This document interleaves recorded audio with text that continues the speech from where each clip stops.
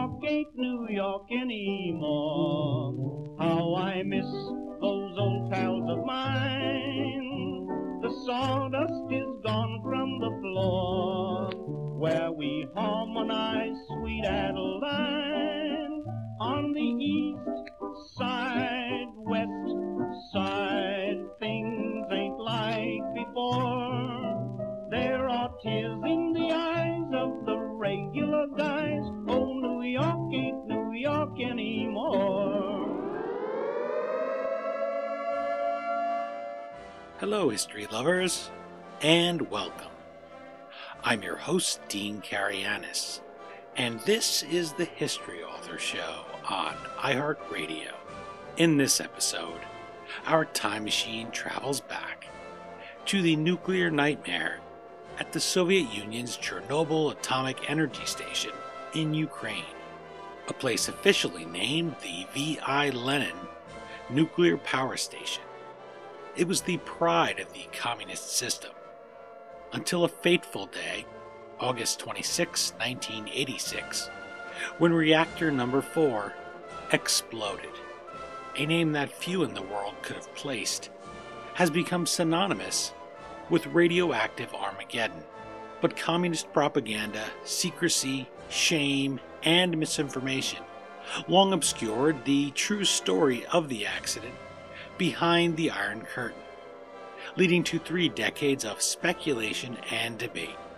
Here with his Geiger counter to tally the true cost and causes is Adam Higginbotham, who brings us Midnight in Chernobyl, the untold story of the world's greatest nuclear disaster. Drawing on hundreds of hours of interviews conducted over the course of more than 10 years, as well as letters, unpublished memoirs, and documents from recently declassified archives, Adam Higginbotham has written a heck of a story. It's really compelling, and it brings the disaster to life through the eyes of men and women who witnessed it firsthand, who had to flee often, leaving everything behind, or who even lost their lives. The resulting book reads like a thriller, and it's more terrifying than the tale concocted by the Kremlin mythmakers, as well as being more informative about the ultimate demise of a world superpower. You've seen Adam Higginbotham's work in The New Yorker, New York Times Magazine, Wired, GQ, and Smithsonian. Find him online at adamhigginbotham.com or at Higginbotham and the letter A on Twitter. Okay, now that we've swallowed a couple of iodine pills and pulled on our radiation suits, let's join Adam Higginbotham as the clock strikes 12 for Midnight in Chernobyl. I'm joined on the line by Adam Higginbotham, who brings us Midnight in Chernobyl, the untold story of the world's greatest nuclear disaster. Thank you for making time to chat with the History Author Show. Well, thank you. It's great to still be talking to people who have actually read the book and really liked it, I must admit. And it's a strange thing to say, right? I said to my wife, she said, who are you interviewing today? And I said, well, that book about Chernobyl that you saw me reading. And she said, oh, well, that's heavy.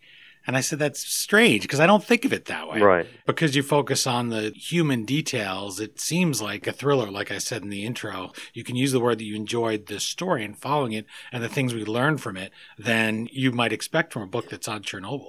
Well, no, because my note to myself when I embarked on doing the book was that I wanted it to be like Arthur Haley's Chernobyl. I wanted it to be modeled on one of those disaster movie books from the early 70s. You've got this handful of characters. You've got the alcoholic flight director. You've got the pilot with a terrible past. You've got the singing nun. It's great that you say that because that's exactly what I wanted it to be, was popular history that is completely accurate but reads like a crime thriller, basically. No, you accomplished it, definitely. It also helped, I'm sure, that you didn't have an axe to grind in the sense of you weren't focusing on the fact that this is how horrible nuclear power is. You wanted to drive that home. I've seen some of your other things and read them, but you wanted to tell the story of this specific thing, and people can draw inferences, I guess, if they want. but you didn't stop for a page and a half and start to sermonize and tell us and dwell on that. I remember the last John Grisham book I read, I said, my gosh, every time he introduces a new character, they have to stop for 2.5 pages to give you a monologue on the death penalty and their opinions of it. It just became so tiring by the third time. There's ways to do that if you want to do it without turning it into an Ayn Rand book, where she has those 50-page monologues about her politics. You should keep people entertained, I think, and keep their attention and not hit them over the head. I liked where you said that it's like the Titanic. It's a story about some hubris and technological faith and all that kind of thing. So yeah. And also, I just think that the events speak for themselves. And I wanted to write, a book I wanted to read. And whenever people start kind of haranguing the reader with whatever polemicized stand they've chosen to take, that always kind of detracts from the experience for me. Yeah, it takes you out of it, definitely. Yeah. This is a story that kicks right off with the human element. You write in that first line, Senior Lieutenant Alexander Logachev loved radiation the way other men loved their wives. So that line right there tells me as a reader that this is going to be a story of this worst nuclear disaster in human history, not just through the scientists' eyes, but also through human beings. And then I think of you as a writer, as the author, and I say, boy, this guy had a heck of a challenge, because they say that news is the first draft of history. Here are the Soviets suppressing so much about this event. They're ashamed of it. They want to keep it quiet. So this is really bold of you to decide, hey, I'm going to look into the human stories. I'm going to find that living record, and I'm going to make a story that does hold people's interest, that people can enjoy, even though it's about a disaster. And I will be able to find enough information, despite it being behind the former Iron Curtain, to tell that story. So how did you go about that? How did you start finding out all the information you knew you'd need and have to dig for to get this book written? Well, I think you're investing me at the outset of the project with a little more confidence than I actually had. I hoped I would be able to find these people. But as you say, there are a lot of obstacles. But the truth is that there were accounts of the disaster written that were translated into English soon after the fall of the Soviet Union, that were published in the early 90s, that give you a good sense of the outline of the story that I tell in the book. The thing was that a lot of the named individuals are little more than the names on the page. So what I wanted to do when I set out researching the story in the first place, and that was a long time ago. Originally, I embarked on reporting a magazine story back in 2006 that was just to reconstruct the events of the night of the accident itself. So that part of what happened was probably the best documented.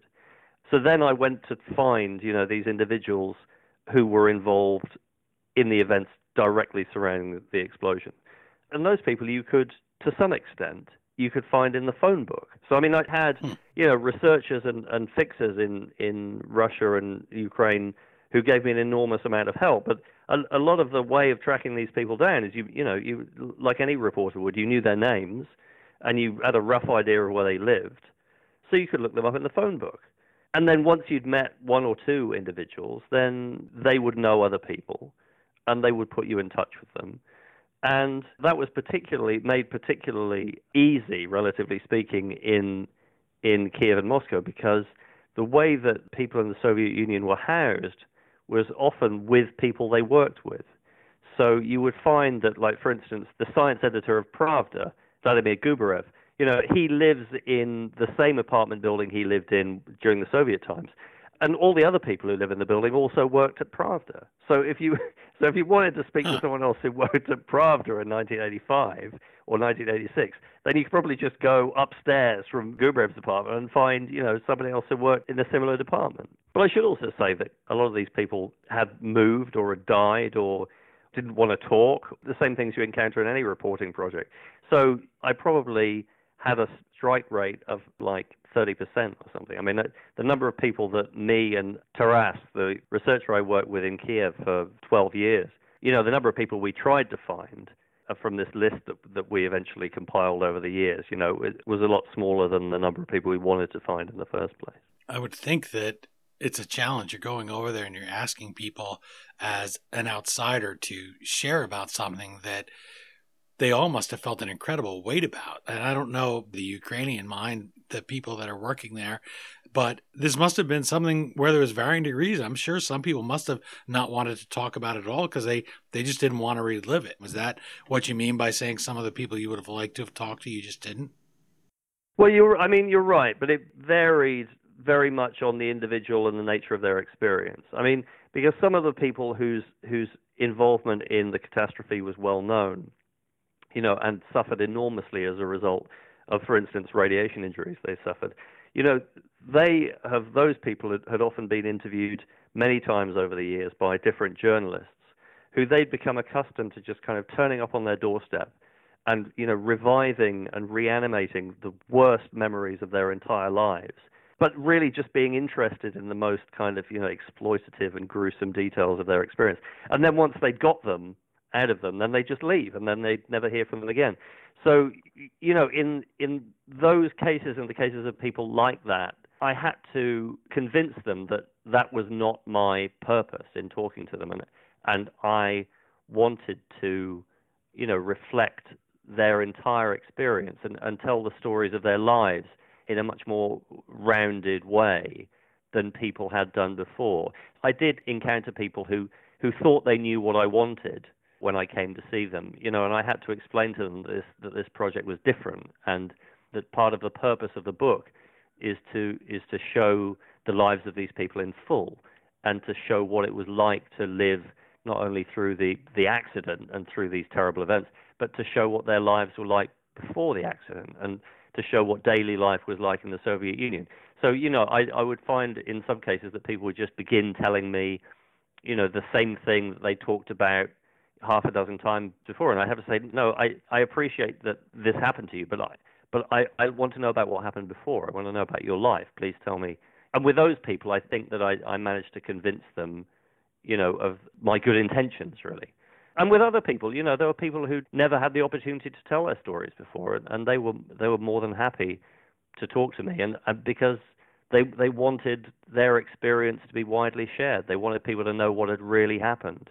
I mean, partly because the story had been so kind of buried in disinformation and a lot of myth and sort of folklore about things that had happened, that, again, a lot of this stuff emerged in the early 90s in this handful of books that was translated into English. And then these books helped propagate, a number of myths that then were just kind of recirculated with every anniversary of the disaster, or with every new magazine story or newspaper story that was written about Chernobyl. These apocryphal tales would be retold again and again. Well, I realized that as I was reading Midnight in Chernobyl, I said, let me go into this completely open because, for instance, I've seen those pictures of the Forbidden Zone all contaminated with radiation by the meltdown, but I didn't really know anything about it. I didn't know, I knew, I guess, that there was a Ferris wheel there, but that didn't really click with me. You look at those pictures, there's no people in them. Right. So it was only after reading your book that I said, wow, this was a thriving town, as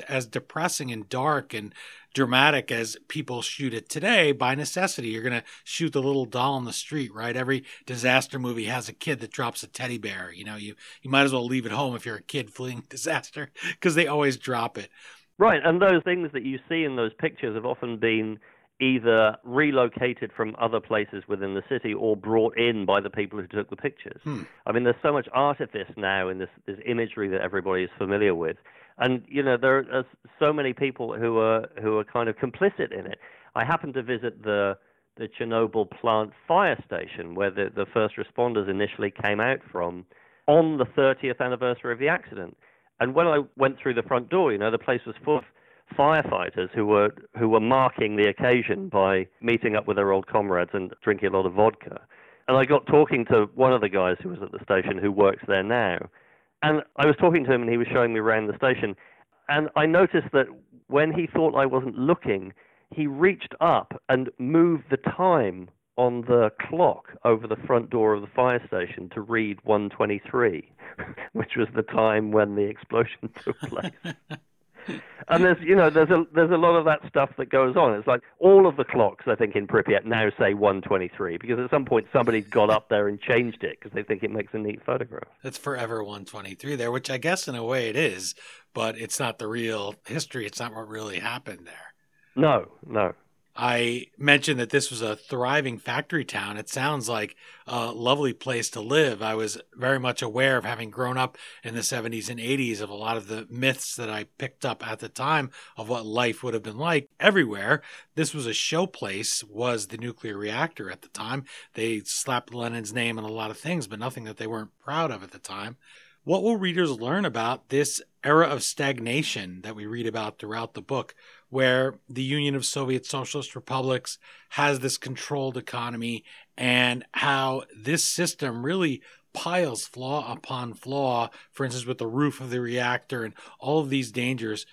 How did you go about digging into that and finding those details? Because that really strikes me as something that after the breakup of the Soviet Union, and the Ukrainians would have been much more willing to speak about, because this is what led to this. This was a contributing factor, was that the system itself was so flawed that they couldn't build something that was so advanced and people with people that were really capable of ensuring that it was shepherded to a safe conclusion year after year.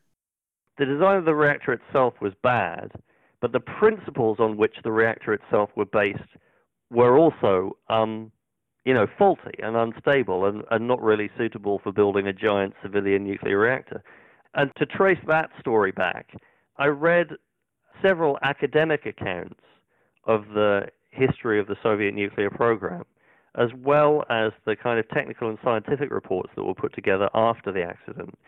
And you began to be able to see, when you put all of these things together, that there was this kind of through line that went all the way back to the late 1940s, and that you could trace the problem with the Chernobyl reactor right the way back to, the first electricity generating reactor that the Soviet Union built in this city called Obninsk outside Moscow in the early 50s. That was more a synthesis of available material than it was me kind of, doing detective work in archives, because people had separately put together bits of this story. So all I needed to do was to kind of read enough of it to realize that you did have this kind of long tail of the disaster that you could trace all the way back to the 50s.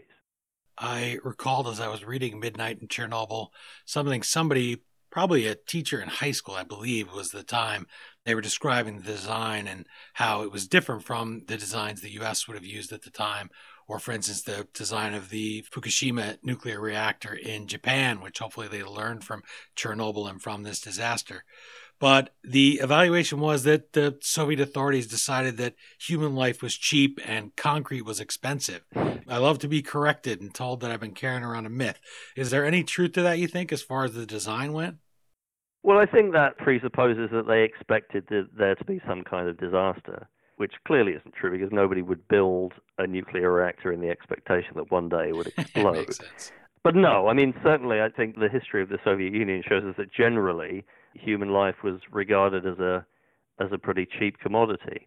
But the truth was that they were just kind of overconfident in the technology. The designers of the reactor knew that there were significant problems with it, but they hoped that by writing regulations that were specific enough, then they could make sure that the people who operated the reactor would never take it to a place where those design faults would become truly problematic. But this is the point at which the problems of the era of stagnation and the planned economy come into play. Because at the same time as giving these reactor operators these thick books of numerous regulations, which were not explained really, the significance of the regulations and the fact the reactor could be very dangerous if the regulations were not followed, that wasn't explained in the regulations. Simultaneously with being given these thick books of regulations, these guys were given these ridiculous, almost Kafkaesque work quotas to conform to and plan targets to meet, which were almost impossible under normal circumstances. And as a result of trying to meet these targets, which meant that they would get financial bonuses and the plant would get, accolades as a result, in order to meet them, they had to bend the rules and cut corners and stuff. And that was an ordinary part of being in the Soviet workplace. You had to ignore the rules because the rules were there was an absurd number of them. They told you to do things that you knew you didn't necessarily have to do. So you've got this incredibly combustible combination of elements. They've got to follow the rules, but then on the other hand, they've got used to not following the rules. They've got to meet these quotas. They've got to do things quickly. They've got to get things done by absurd deadlines. So everybody cuts corners.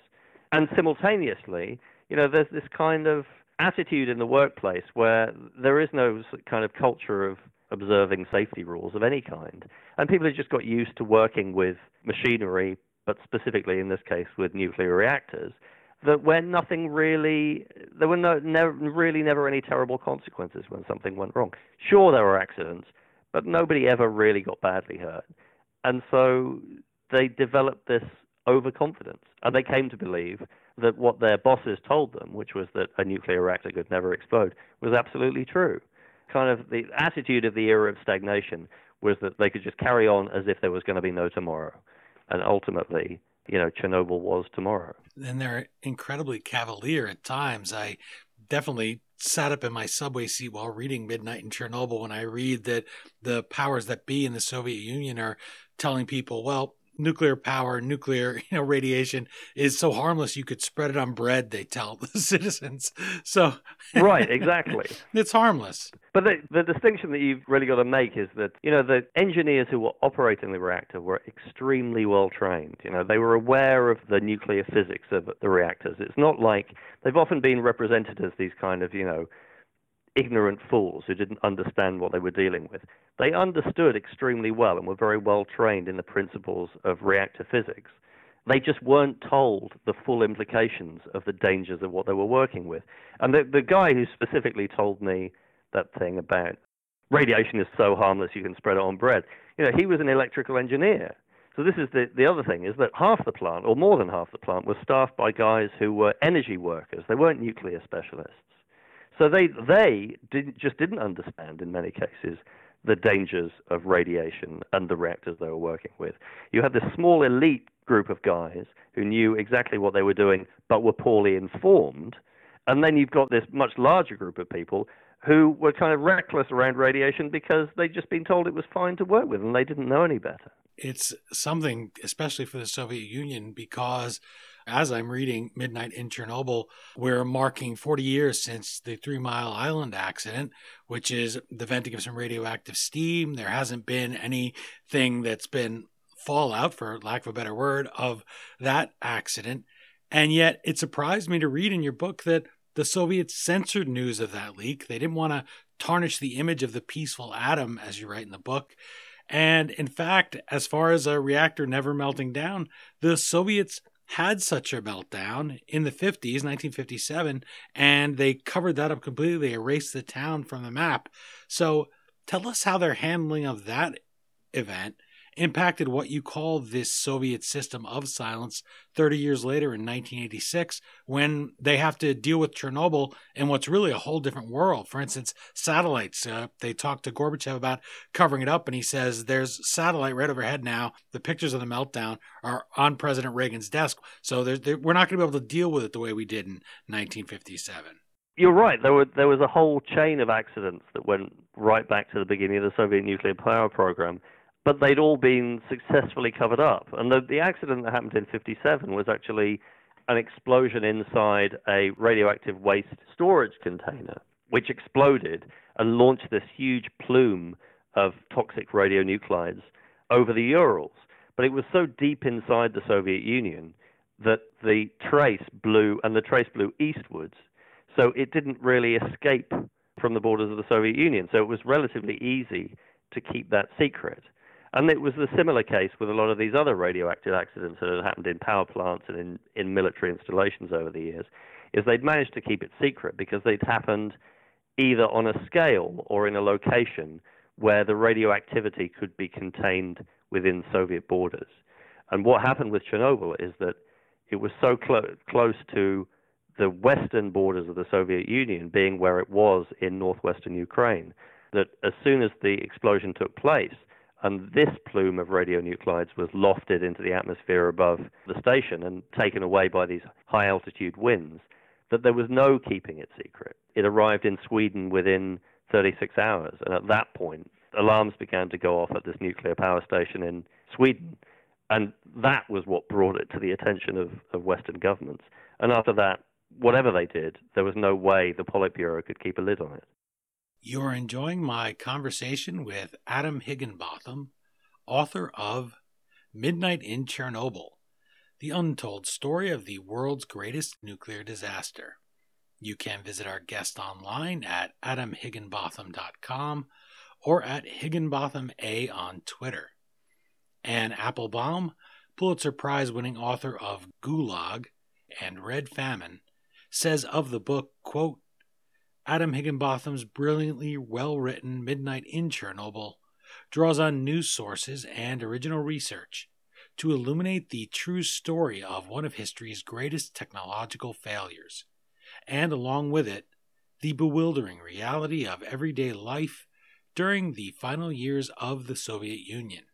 Adam, those everyday snapshots on whatever the Soviet Union version of a Polaroid camera was, is what fascinated me as a reader. It's pictures you're painting with your words, not to sound terribly pretentious, but I really felt like I could go back there and I could walk in this idyllic place. It was as close, I guess, to the promised socialist paradise as you might get. You had your job, you had places for your kids to play, you had a sense of purpose. Everybody seemed very happy.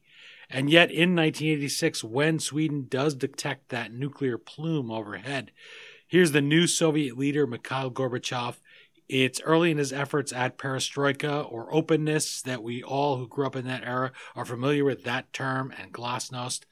How does he guard his regime against these hardline communists on his left flank who stand ready to pounce on any show of weakness, who would prefer to do things as if it's still the 50s and try somehow to just cover this up and deny?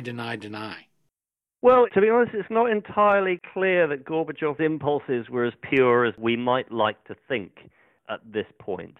I mean, certainly he had aired the concept of glasnost, or open government, and talked of perestroika and further reform before the accident, but nothing had really been done about it. The interesting thing about Chernobyl in this context is this was the first real test of whether or not he was going to go ahead with this in reality. But he was, as you say, surrounded by these hardliners who wanted to do things the old-fashioned way.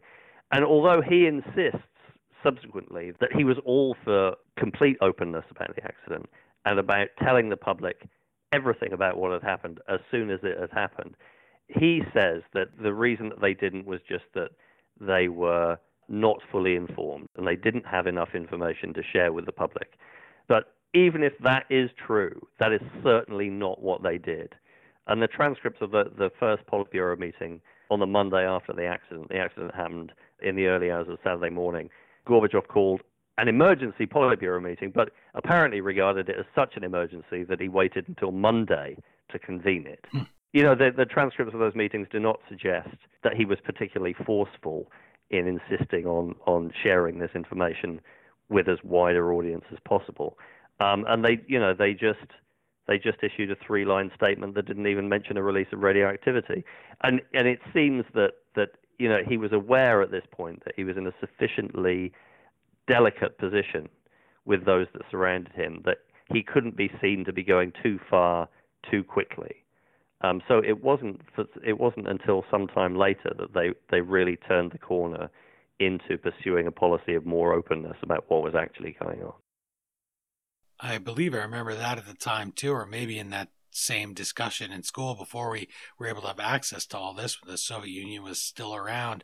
But that those alarms going off in Sweden, that was really the time when the world knew about it. Otherwise, he was just in the saying about Gorbachev, well, all the Soviet leaders were dying, and Reagan said, that's why I haven't met with them. They keep dying on me. Get somebody who will survive more than a couple of months, maybe. And so that was part of the thing. That was their first reaction wasn't that they had to tell us. It was that they were forced to tell us being the rest of the world, what was going on.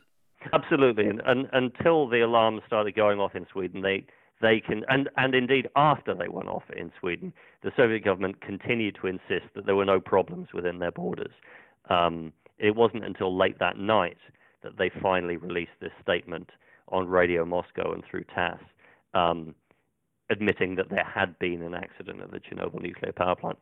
Every Western inquiry that had preceded that was just stonewalled.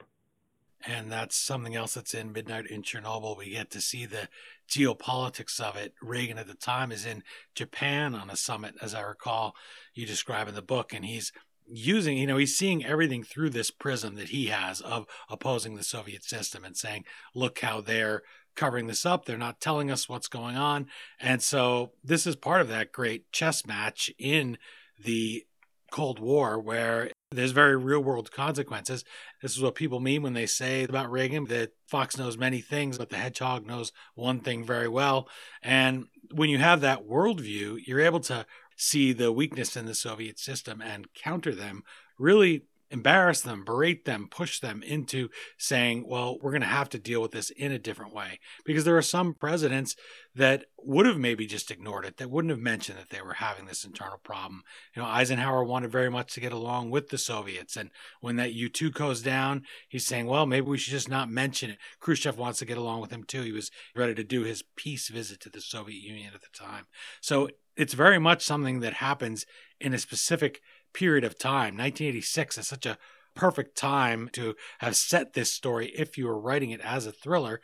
And we have real life people, and we know them well enough because they're still in living memory, that it's fantastic to be able to really get into it now and read it through the eyes of people who were there. And I felt as a reader that if people who lived through this horror can go back and talk about it and want their story out, well, the least I could do is read Midnight in Chernobyl and know their real story. Yeah, I mean, that was part of my impulse to write the book in the first place, is that, as soon as I began meeting some of these people, I realized that, there was going to be a limited opportunity to tell their stories from their perspective before the whole thing passed into history and they died. And indeed, there were some people that I spoke to whose testimony is in the book who did die during the course of the reporting on the book. And had that happened before I'd reached them, it would have been impossible to do it. It's all lost. Once we stop recording oral history, Lori Gwen Shapiro, who's written a couple of books, the one I interviewed with her was The Stowaway, about the young man in the early part of the century stows away to the first American expedition. They want to cross Antarctica. And she said, I found a cassette tape I had where my mother told me, sit down with your grandmother and interview her. And she said, I did it. And she said, how precious is that tape now that my grandmother has passed on and I still have it? And it always sticks with me. Go and get the first person account from someone.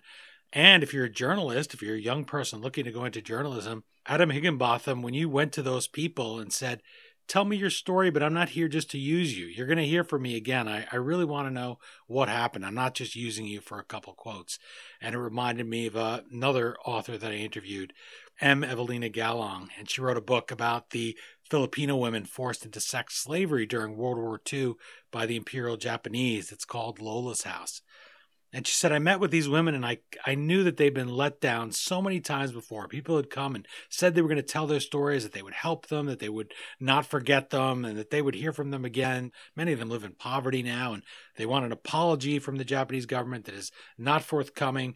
And she said, my gosh, I could not betray them again. And I had to get them to open up to me in different ways when they had been let down so many times before.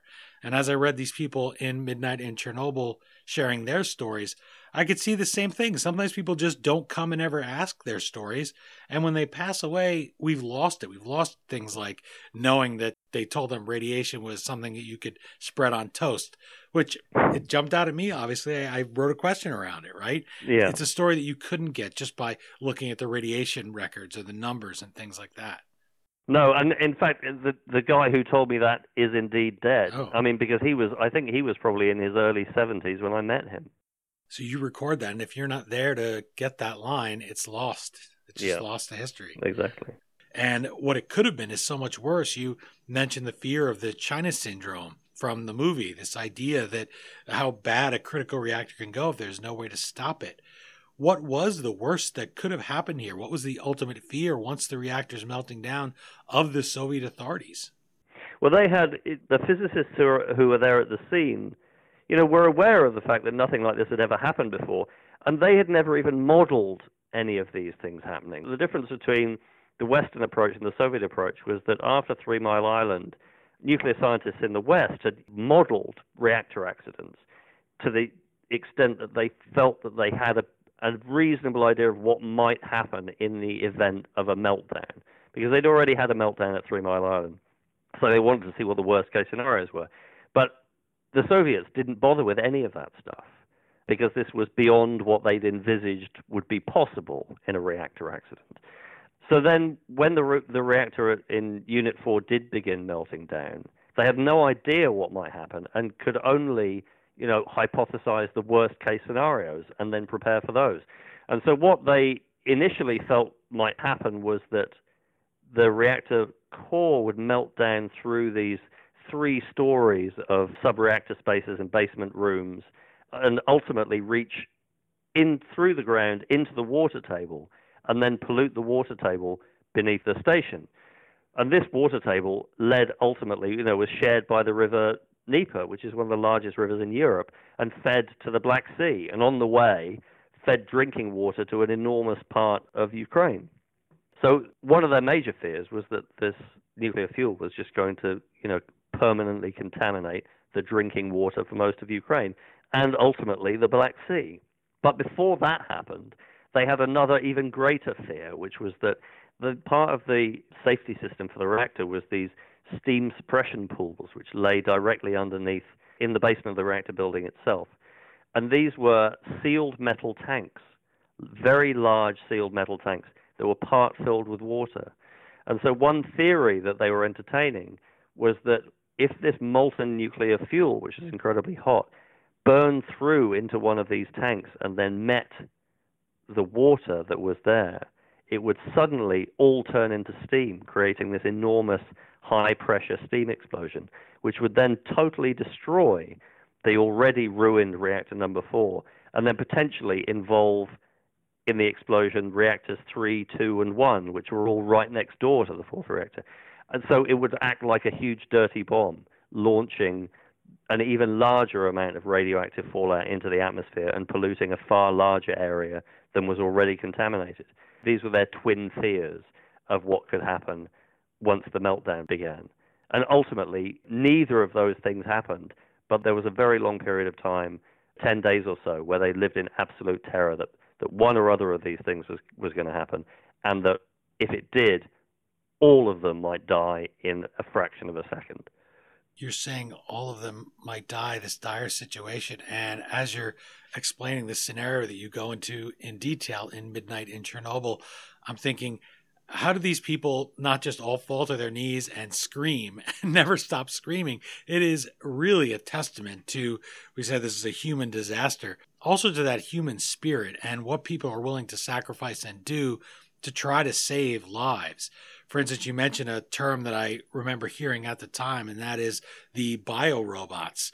Thinking about the people who had to go in there, there's no way to protect yourself from that much radiation. So who were those people? How did they recruit people, find people that were willing to risk everything to go into this reactor? The biorobots was the name that was given to the reservists who went up to the roofs of the reactor buildings after the explosion to work at clearing away this extremely radioactive debris that had been thrown there by the explosion. And those are the guys who went up there in lead aprons and goggles with shovels and stretchers to carry the stuff away. How long was the working? They couldn't even stand it for very long in a shift, right? Right, minutes or seconds. There were more than 3,000 of those guys. And I don't really know what happened to all of them, but when I went to interview the general who commanded the operation in Moscow, I asked him if he was still in touch with any of these 3,500 men who over a number of days in late 1986 he sent out onto the roofs. And he just walked over to the safe in the corner of his office and returned with this sheaf of dot matrix printer paper, 3/4 of an inch thick. And it had the name and rank of every single one of the men involved in the operation, accompanied by a summary of the material that he had removed from the roof, and the amount of time and the weight of it. And he did try and put me in touch with some of them. So I know that they're still alive. In the end, I couldn't, but not because they weren't alive, just because the one guy I remember that I tried to get hold of was extremely sick. But I got almost in touch with several of them, so I know that they are still out there and alive. And I think the truth is that except for some of the guys who went in directly into the reactor spaces and into the worst contaminated areas inside the reactor block, in the immediate aftermath of the explosion. I think that a lot more of those people survived than you might imagine. And indeed, that was one of the things that most surprised me when I began reporting the story as a magazine piece back in 2006, is that I was astonished by how many people were still alive. And then when I began talking to them, and they began describing the things that they'd seen, I couldn't believe that they could have seen what they'd seen and still be talking to me 20 years later. It is really something, because at the time, this is a sign of a great book to me, everybody, is when I lived through the history and I read that first draft in the newspapers, because I was a news junkie even back then, loved to read. Then I pick up a book like Midnight in Chernobyl and I say, okay, Dean, this is what you've had wrong in your head for 30 years or 20 years, however long it is. And I remembered seeing the graph of the predicted deaths at the time and then what they actually were. And people were shocked, and they learned that those are some stories you have in the book about radiation, because before that, it would have just been theoretical to a large extent. For instance, you said computer simulators, and you mentioned in Midnight in Chernobyl that the Soviets didn't have a lot of those. They didn't have ones that every guy who was going to be working in the reactor or in the power plant, this whole complex, could have gone on and used. And if you don't have that data, it's hard to be able to produce a viable scenario and then to know how to fight it. Right.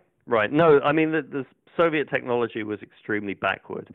So the young reactor operators who were sent to work at Chernobyl had to learn on the job how to operate the reactors, because there was no computer simulation technology for them to practice on before they actually started the job. I mentioned the China Syndrome, and another movie occurred to me as I'm reading Midnight in Chernobyl, and that's the character of the deep in denial Mayor Larry Vaughn in the movie Jaws. He just refuses to close the beach. He's got those suits that look like they came off of a Volkswagen Beetle. He's just the most annoying character. Last guy you'd want to be your mayor. The stereotypical politician that even other politicians don't like. So that's one character that I'm picturing here. I'm wondering who fits that role during the meltdown. And then who are the people who are closer to the hero character of Chief Martin Brody, who sound the alarms that nobody is heeding until it's too late? It's interesting you asking this question, because there is this TV show of the Chernobyl story coming up shortly. So it'll be interesting to see how stereotypically portrayed these people are. But because the truth is that all the characters are a little bit more complicated than that. I mean, but the closest that there are to the people that you're talking about, I think, is Boris Sherbina, is the mayor character. He is the head of the government commission sent down from Moscow to take control of the response to the accident and to launch an investigation into what happened. And he is the person who's directly responsible for delaying the evacuation of Pripyat, the company town, which housed all the people who worked at the plant and their families, and was only 3 kilometers away from the plant. And so the explosion happens in the small hours of Saturday morning, and eventually the people of Pripyat are not finally evacuated until Sunday afternoon. And he refuses initially to countenance an evacuation because it will blow the lid of secrecy off what has happened, and it will also kind of expose the Soviet Union to this international humiliation when everybody realizes the true scale of this accident.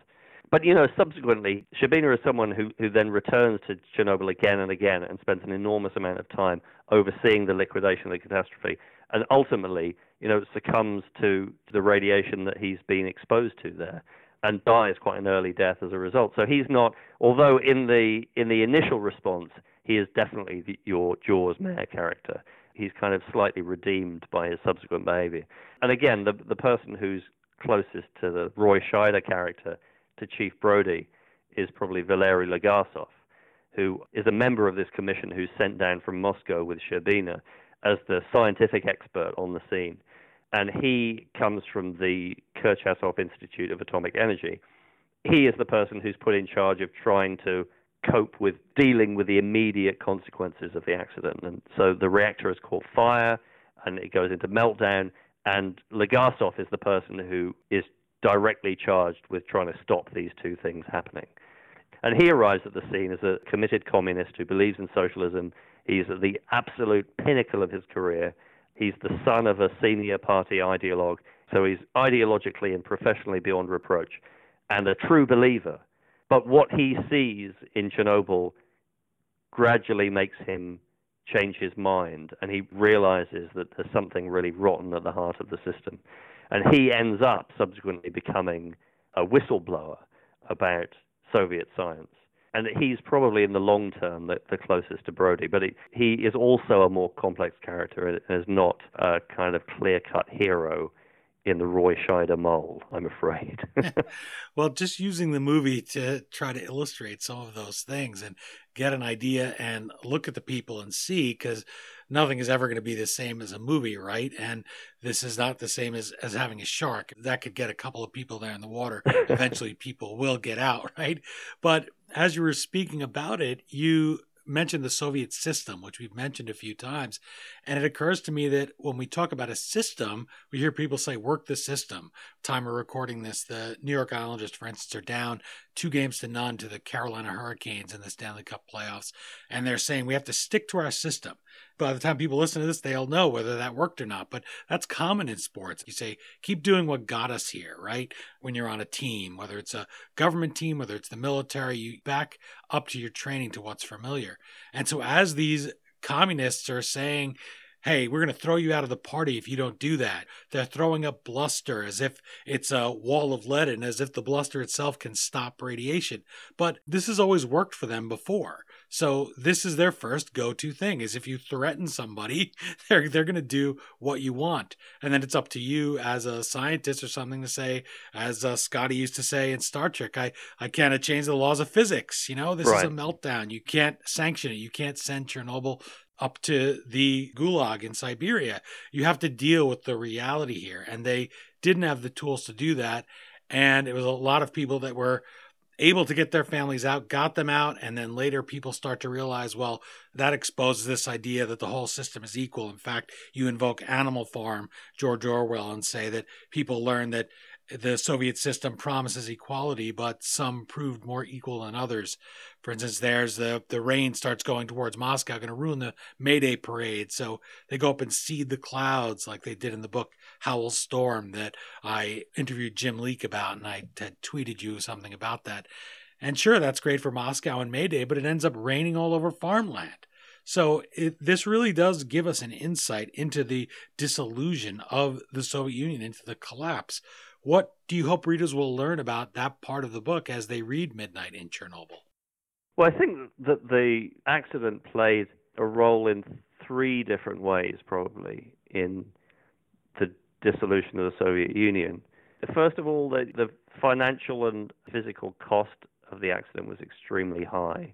Although, financially as a proportion of the Soviet GDP, ultimately it may not have been that great. The accident took place at a time when the economy was already buckling under the strain of foreign wars and economic reversals and a collapse in the price of oil. And, they could ill afford any further costs of that scale.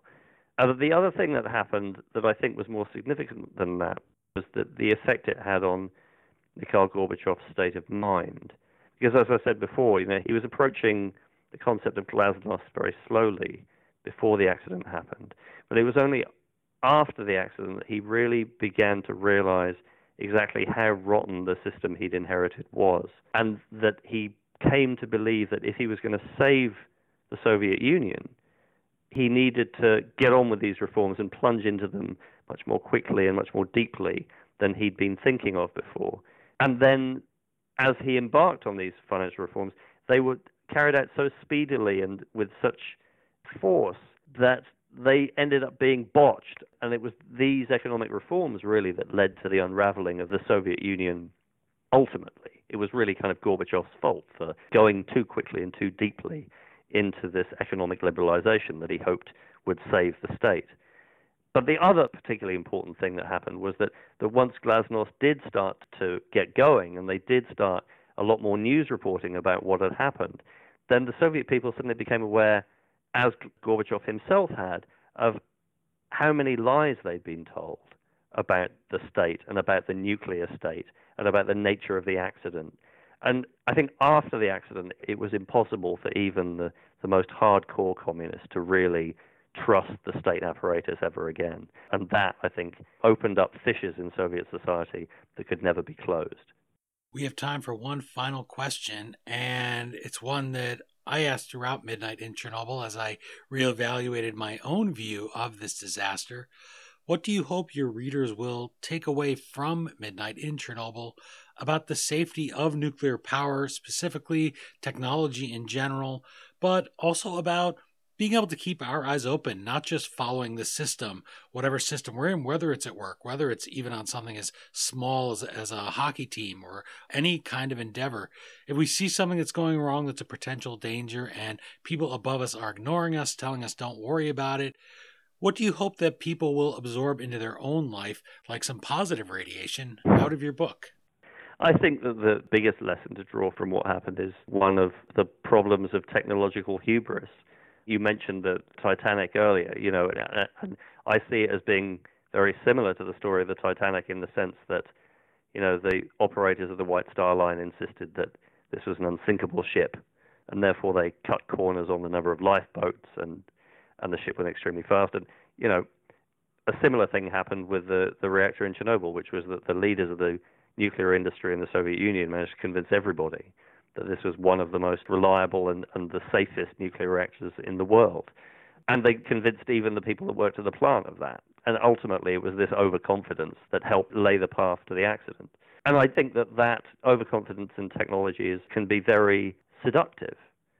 And you can see it now with artificial intelligence and social media and Facebook and all of these things in which we're getting into ever deeper water because it's been happening without us really paying much attention to it. I think that's the overall lesson that I would take away from the Chernobyl story. Well, Adam Higginbotham, author of Midnight in Chernobyl, I'm not ashamed to say that I enjoyed this book. I really did. People all have a day that their life's going to come to an end. And so reading about something like this where they lose them prematurely, many of them commit great acts of bravery. You captured their story for us. As I said before, at least we can do is read it.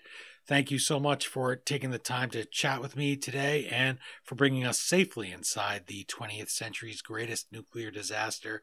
I wish you the best of luck with the book, and I really do hope people will pick it up, give it a chance, experience all these human stories, find out what we got wrong on our side of the Iron Curtain when the nuclear reactor melted down, if you were old enough to have lived through it, if you were in high school like I were or older, because it's really something that we've only hinted at before, and it is an incredible sweeping story. Thanks so much. Again, the book is Midnight in Chernobyl, the untold story of the world's greatest nuclear disaster. As always, you can find the Amazon link to purchase your copy at historyauthor.com.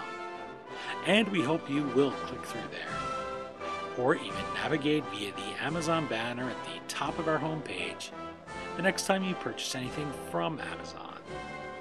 You go to historyauthor.com.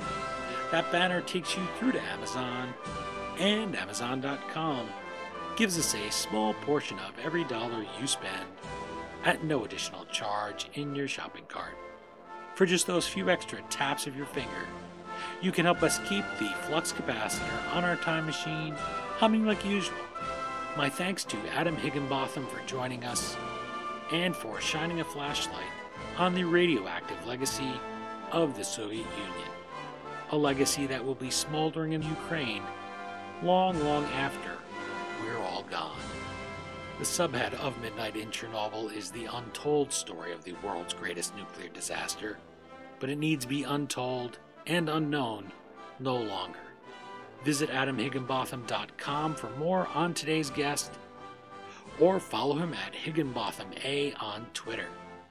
And while you're at it, let us know what you think of the book and the interview on Twitter at HistoryDean, Instagram, or Facebook.com/historyauthor. And I mentioned a couple of other interviews. You can always find those in our archives. If you're ever driving someplace and you want something to listen to, please remember to have a look back at the shows we've done before. We're pushing 200 interviews now, by me and every now and then a guest host, and we'd sure love it if we could share some of those great authors with you. That's it for this installment of the History Author Show. I hope you'll join us for our next all-new interview right here on iHeartRadio. And if you're an iTunes subscriber, please take a minute to leave us a review. Well, until our next trip into the past together, thanks so much for time traveling with us today, and have a great week. We still call it Broadway, but what's in a name? Take it from Georgie, it isn't the same. On the east side, west side, things ain't like before. There are tears in